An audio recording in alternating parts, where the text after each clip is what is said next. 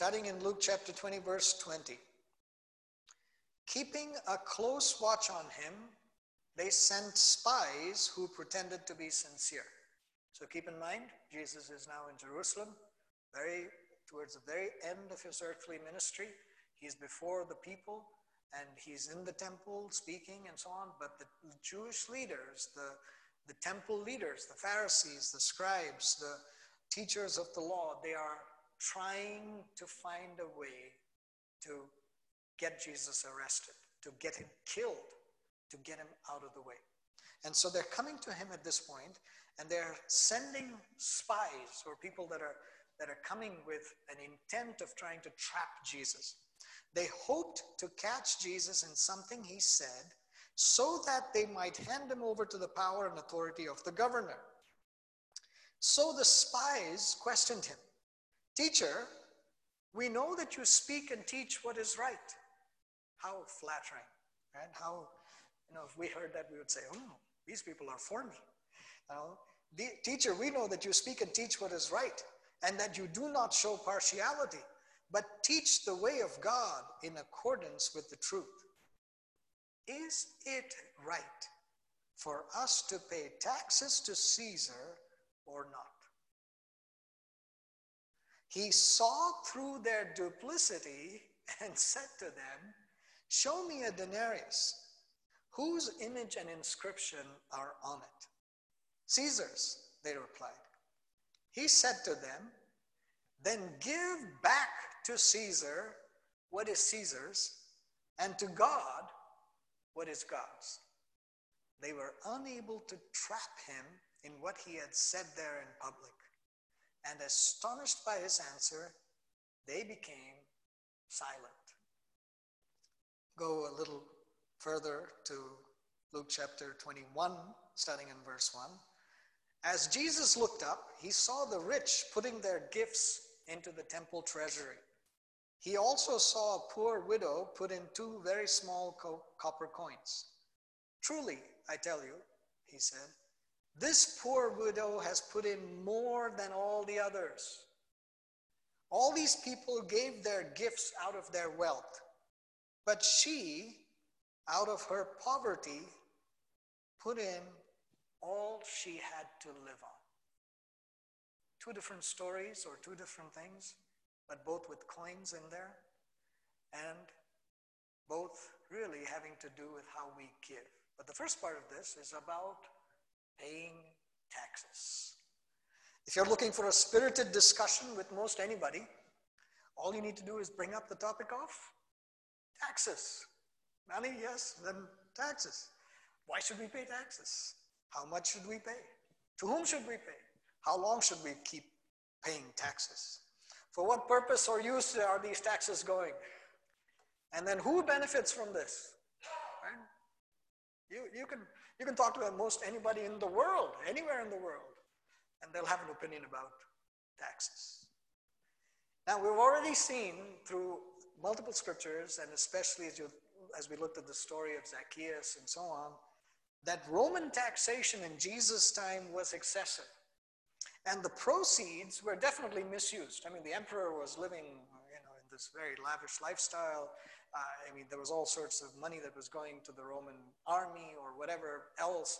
So taxes were not just for the benefit of the people. Now, the Romans, by the way, they built the roads. They did a whole bunch of things that established order, built up the cities. They had sorts of things that they were doing for the people as such. So there was some things that were coming from those taxes. But it was a burden. It was a burden on the people. Now, in our own time, even if taxes are not quite as burdensome as the Roman Empire's taxes, there are loopholes in our tax laws, there's misappropriation, there's waste, and you sort of look at it and you go, taxes.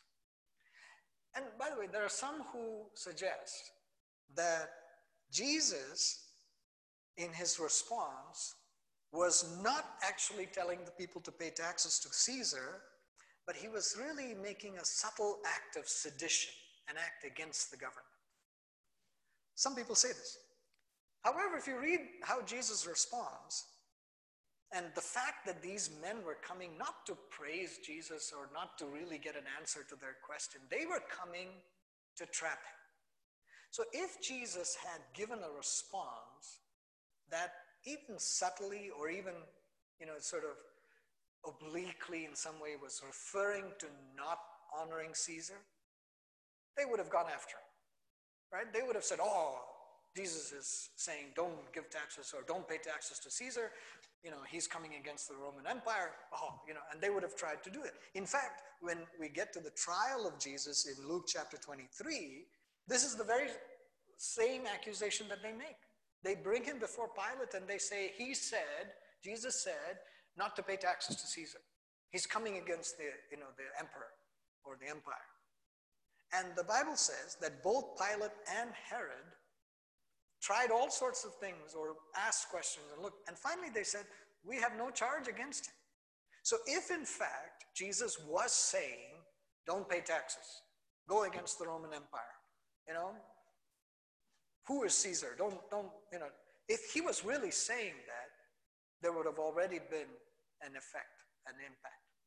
So I don't feel that it's right for us to think about this as Jesus subtly saying, don't pay taxes. So don't walk away from this sermon today and say, I don't think we should pay taxes. Because I'm getting to this point to say that the most straightforward reading of this text and other texts would suggest that the Bible instructs us to pay taxes. In fact, let me give you an example from Matthew chapter 17. If you go to Matthew chapter 17, verses 24 through 27, it says, after Jesus and his disciples arrived in Capernaum, the collectors of the 2 drachma temple tax came to Peter and asked, doesn't your teacher pay the temple tax? Yes, he does, he replied. Peter was quite a jump in first and then figure out what's going on kind of guy, right? He doesn't seem to have hesitated or stopped or asked or considered whether Jesus does pay the tax or not. He just said, yes, he does.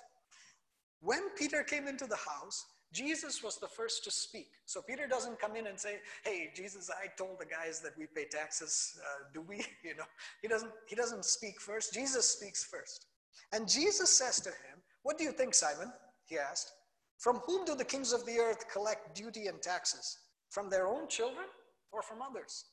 From others, Peter answered. Then the children are exempt, Jesus said to him.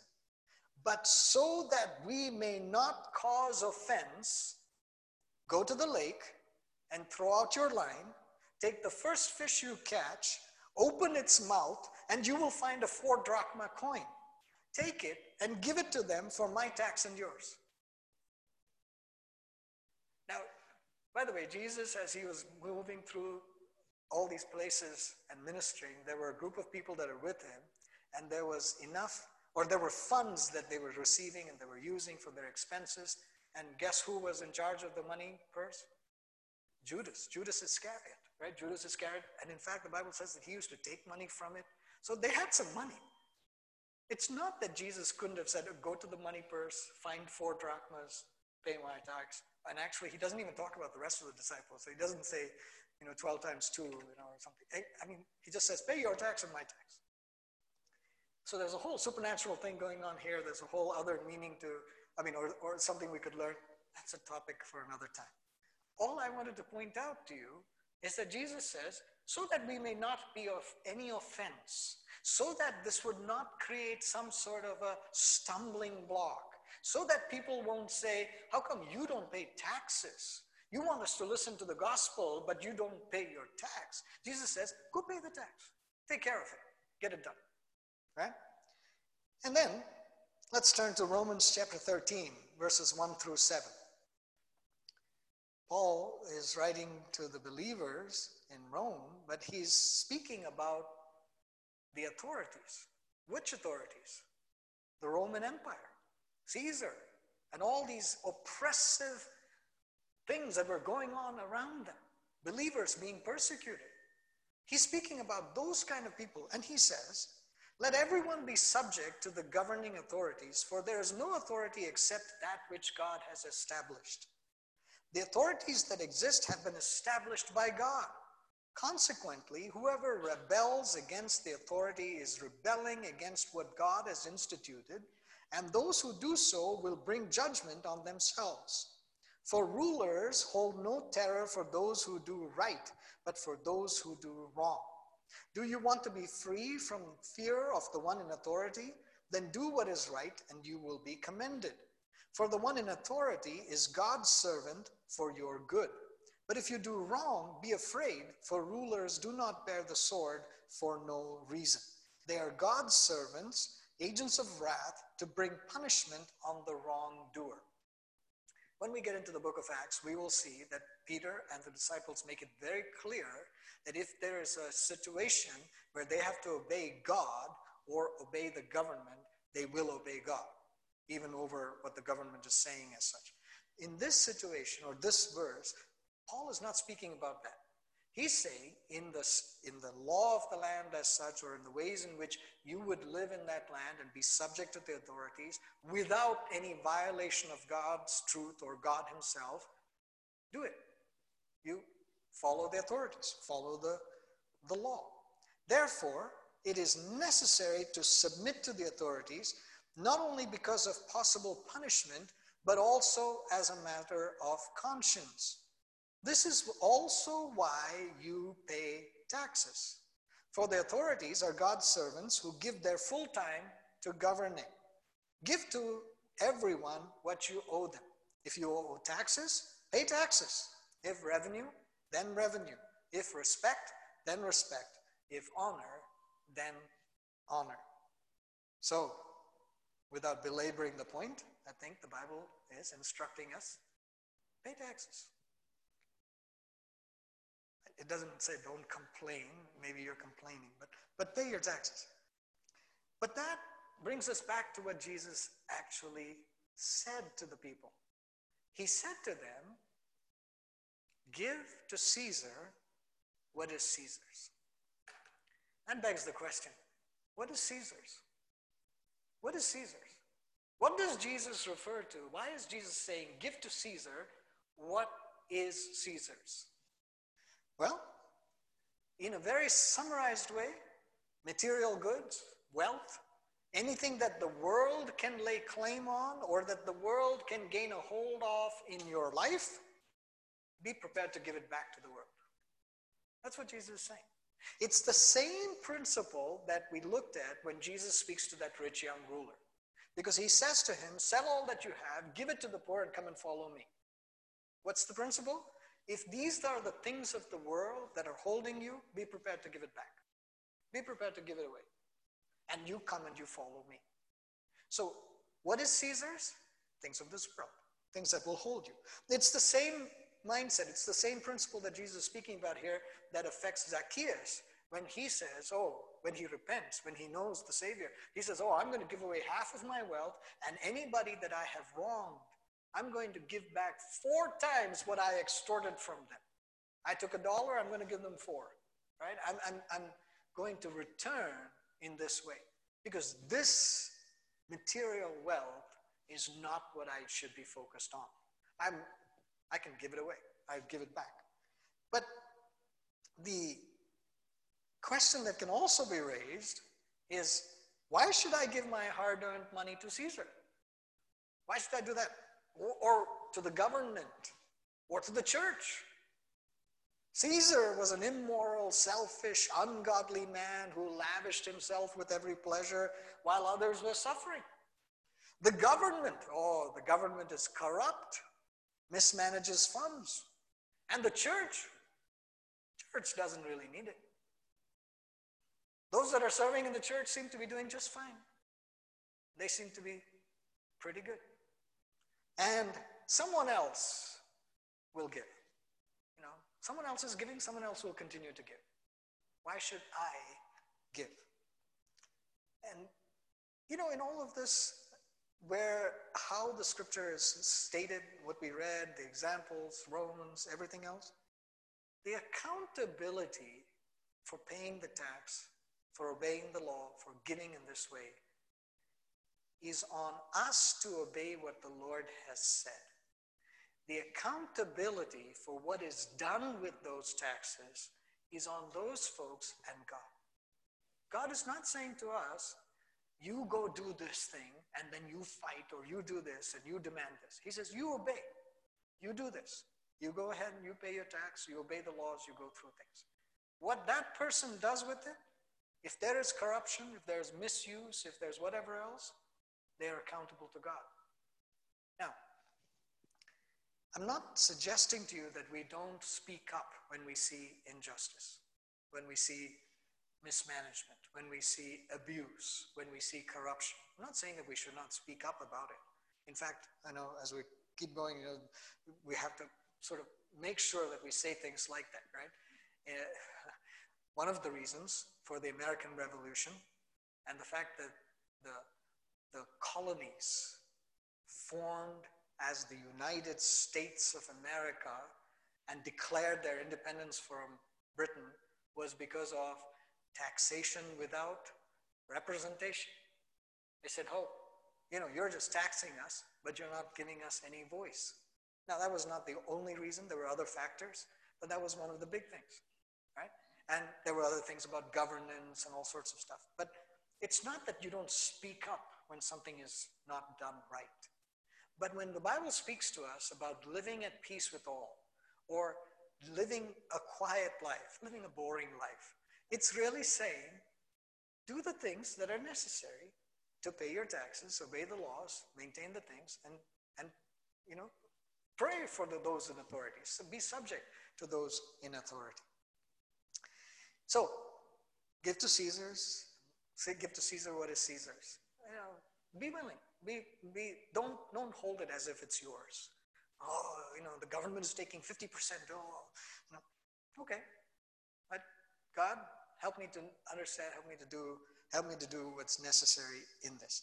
But you see, Jesus doesn't just stop with the charge to give to Caesar what is Caesar's.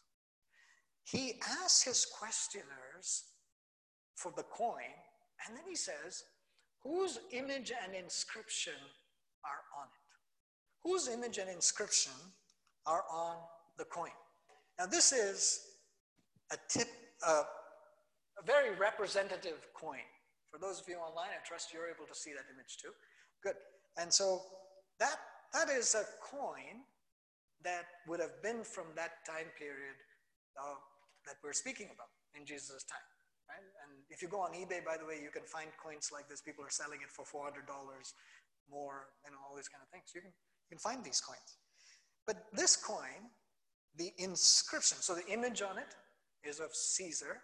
In this case, this would have been like a Caesar Tiberius, who would have been the Caesar at the time that this event is taking place in Jesus' earthly ministry. And the inscription around the coin, the inscription would read, Tiberius Caesar Divi, or Divi, Augusta Filius Augustus, which means, and I'm not a Latin expert, so that could have been mispronounced, but the meaning in English is Caesar Augustus Tiberius, son of the divine Augustus. And by extension, Tiberius himself would be a god. And on the reverse side of this coin, it said Pontifex Maximus, that is, highest priest. So what is this coin that Jesus is asking them to look at? It bears the image and inscription of Caesar and speaks of Caesar as being divine.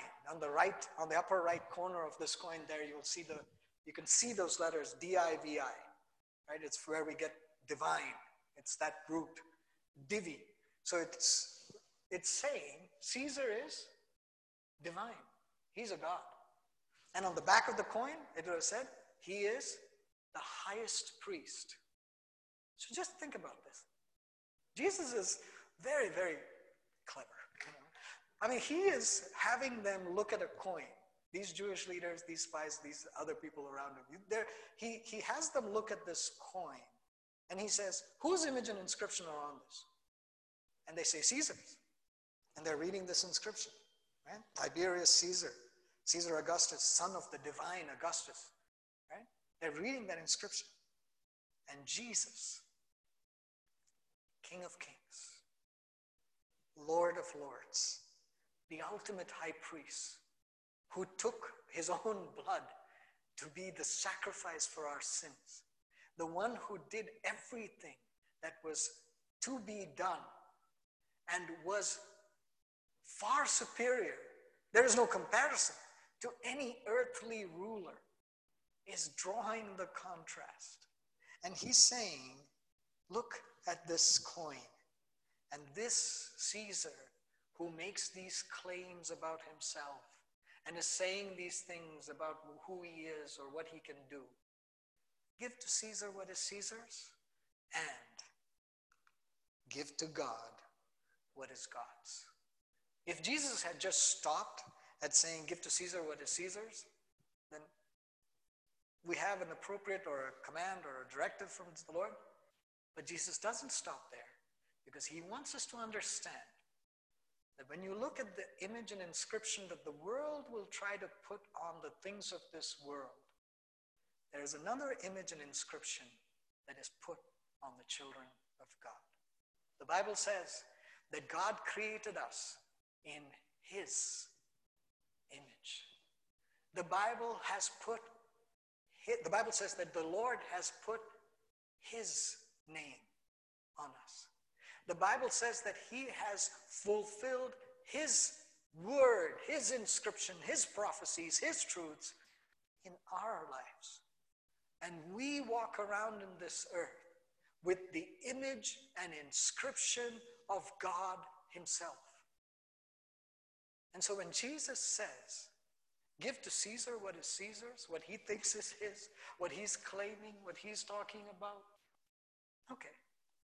But give to God what is God's. What is God's? Everything. And most particularly, you. You and I. We are God's. We're not Caesar's. The Bible says that the cattle on 1,000 hills belong to the Lord. The silver and gold are his. Everything that you see around you is actually all God's. And it calls us as children of God to be stewards of what he has entrusted into our hand.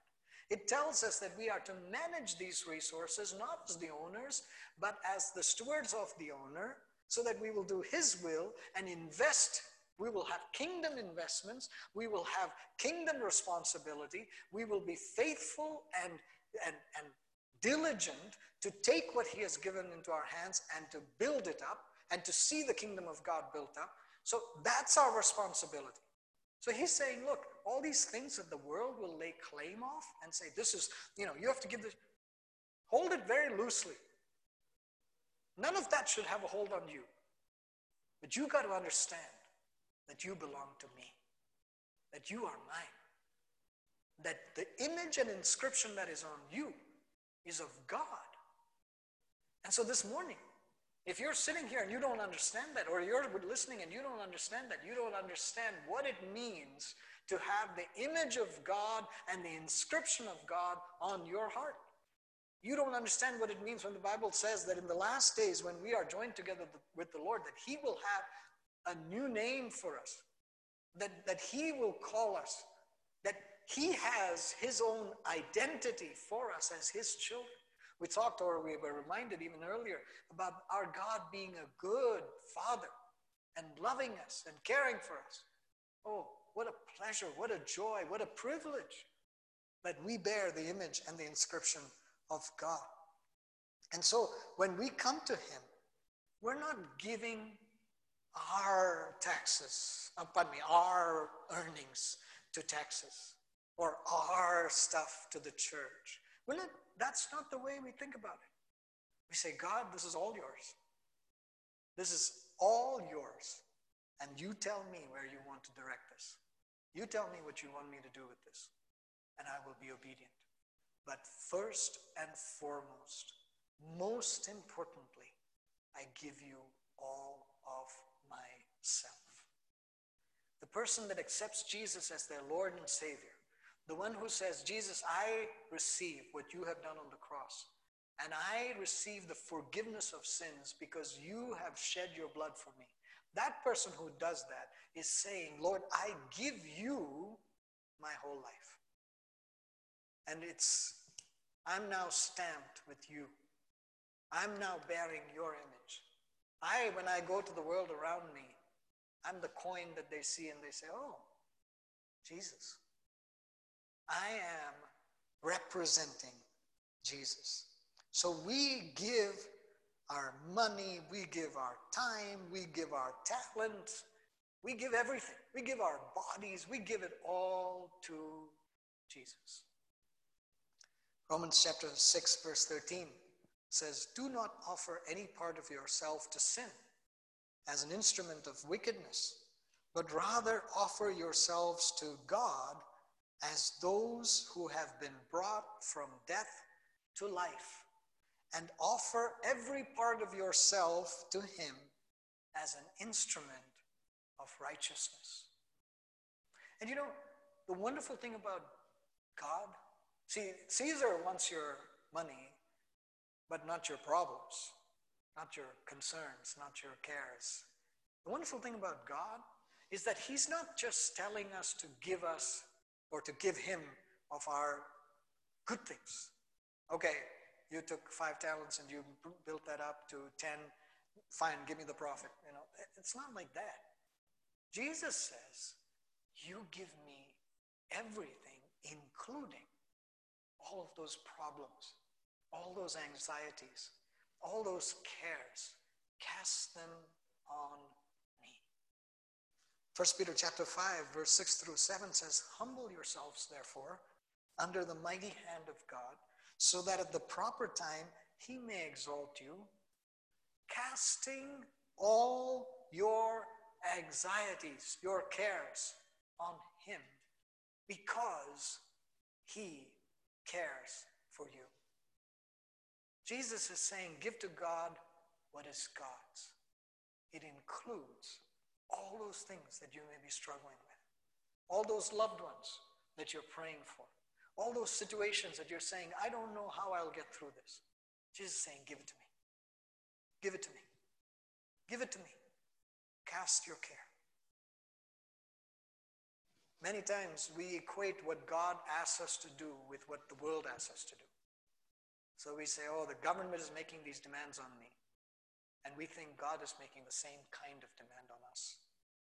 When he says to give generously, when he says to do these things, we say, no, it's not the same kind of demand at all. God's not saying to us, give me what is good. God is saying to us, give me even what you think is bad. Even when you think that this is not so great, give it to me. I am the one who is faithful. And that brings us to that widow. Jesus said of that widow, she gave of everything that she had. Now, she was giving in the temple. The temple was being run by corrupt leaders. I mean, Jesus clears the money changers out of the temple. There's all sorts of stuff going on. But this widow, in all that she could do and all that she could understand, was that the way that I can give to the Lord, the way that I can express my gratitude to God, the way that I will express that I'm giving everything to God, is to put my 2 little coins in the temple. And she did. She gave. With no further question, with nothing else going on. And so Jesus speaks of her and says, she gave more than everybody else. She gave out of what she even didn't have. Now, again, I'm not at all suggesting to you that the Bible calls for us to live impoverished lives. But when I get to the point of application here, I want to talk about the fact that the Bible does call us to give without cost or without counting the cost in that sense. Meaning, we're not saying, well, if I give this much, then I can't do that. But rather that we would give according to the instruction of the Lord. That we would say, okay, God, what do you want me to do? And even if it is something that I'm planning this way or planning that way, I'll give. I've told this story here before in a prayer meeting We had an opportunity when we were in Ohio. We were saving for a van, to buy a minivan. The boys were young and we needed minivan space. And we were saving for it. And this man showed up in church one Sunday morning from a ministry in California, talked about this whole thing that they were doing and how they were sending people all over the world, blah, blah, blah, went through this whole description. And he said, we need funds. And both Gigi and I, independently, we didn't like discuss it and pass notes to each other. We just turned to each other and we said, I think we need to give that money that we've been saving. And we just took that entire amount and gave it in that offering. We had no idea how we would recover that money. We had no idea whether we would be able to buy that van anytime soon. We just felt that this is what we needed to do. We gave it. We did get a minivan later, and it was all fine. There was no issue at all financially and things like that. But we had in mind a certain set of actions and a certain sequence of timing of things. And the Lord just said, no, don't do that. I want you to do this. And we just did. There were lots of different things that happened after that. And there were some real issues that took place in that ministry in California. But at that point in time, what the Lord asked us to do, we obeyed. That's all we could do. So when we talk about this and we say, Lord, we want to be dependent on you. We want to trust you. We want to be like that widow in that sense, to say, Lord, if this is all I can do, that's what I'm doing. If this is more than what I can even afford to do, that's what I'm doing. I'll trust you. And that brings us to the fact that when we respond to this message, to this example, to this call, we respond by giving ourselves entirely to the Lord. We don't hold back. We don't say, God, I'll give you my Sunday best, but through the rest of the week, that's me. That's for me. I need to have this for myself. When we say, Lord, we give you of ourselves entirely. And then you will take care of my needs. And if you will say to me, okay, take this portion of this amount and do this. Spend it on getting a minivan. Spend it on getting your hair done. God, he will say, take care of those things. He's not asking us not to do those. But let us give ourselves entirely to him and then allow him to direct what we do. When we respond by giving ourselves entirely to God, this point of application that I want to close with today is this, that we would get things right in terms of what needs to be given to both Caesar and to God. Most of us, especially as we start out in our careers and so on, get a little paycheck and then it starts to increase and you work faithfully, you do this, you get a different job, paycheck increases. Most of us, when our income increases, what increases? What's the other thing that increases? Our spending. Our spending increases. So we had been fine when we had $50,000. And we said, okay, I can spend according to this. Now our income has gone up to $70,000. We don't say, I can still live the way that I was when I was earning 50. We say, oh, I need to spend a little bit more. I need a bigger car. I need a bigger house. I need better clothes. I need to do my hair differently. And so all of a sudden, again, I'm not telling you that you should not have a bigger car or a bigger house or spend money on your hair. Do it. But think about it. Most of the time, when our income increases, we increase our spending to match our income. We don't increase our giving to match our income. And when our income decreases, we promptly decrease our giving. We don't promptly decrease our spending. And we've got this kind of a relationship in terms of our giving versus our spending. And so the question is, as you listen to Jesus saying, give to Caesar what is Caesar's, and give to God what is God's, what do you need to set right? What areas in your life do you need to pay attention to? Where is it that your ambition and your desire and that dream house and something else in front of you is causing you to go in a slightly different path than where the Lord wants you to be? What is pulling your heart? And those things that would hold your heart, those things that will be your treasure, where your heart will follow, those things have the potential, that love for those things has the potential for leading you astray from God, for leading you into evil. So, again, this is not I'm not trying to give you don't spend money. That's not the message. I'm saying, give to God what is God's. Give him everything.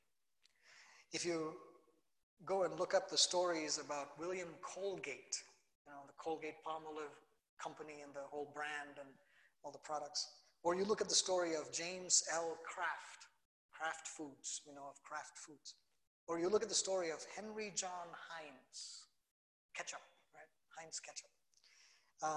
You will find that these were godly men who started to earn, their earnings just started to, explode.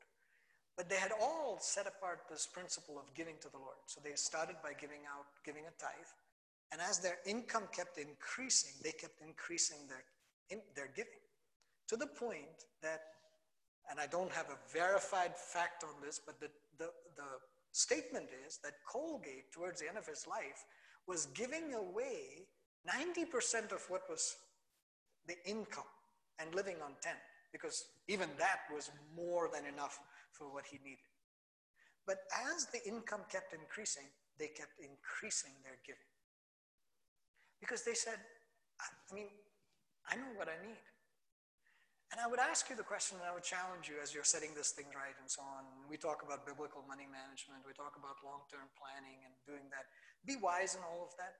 But I would ask you, what is really reasonable to have to live a decent life?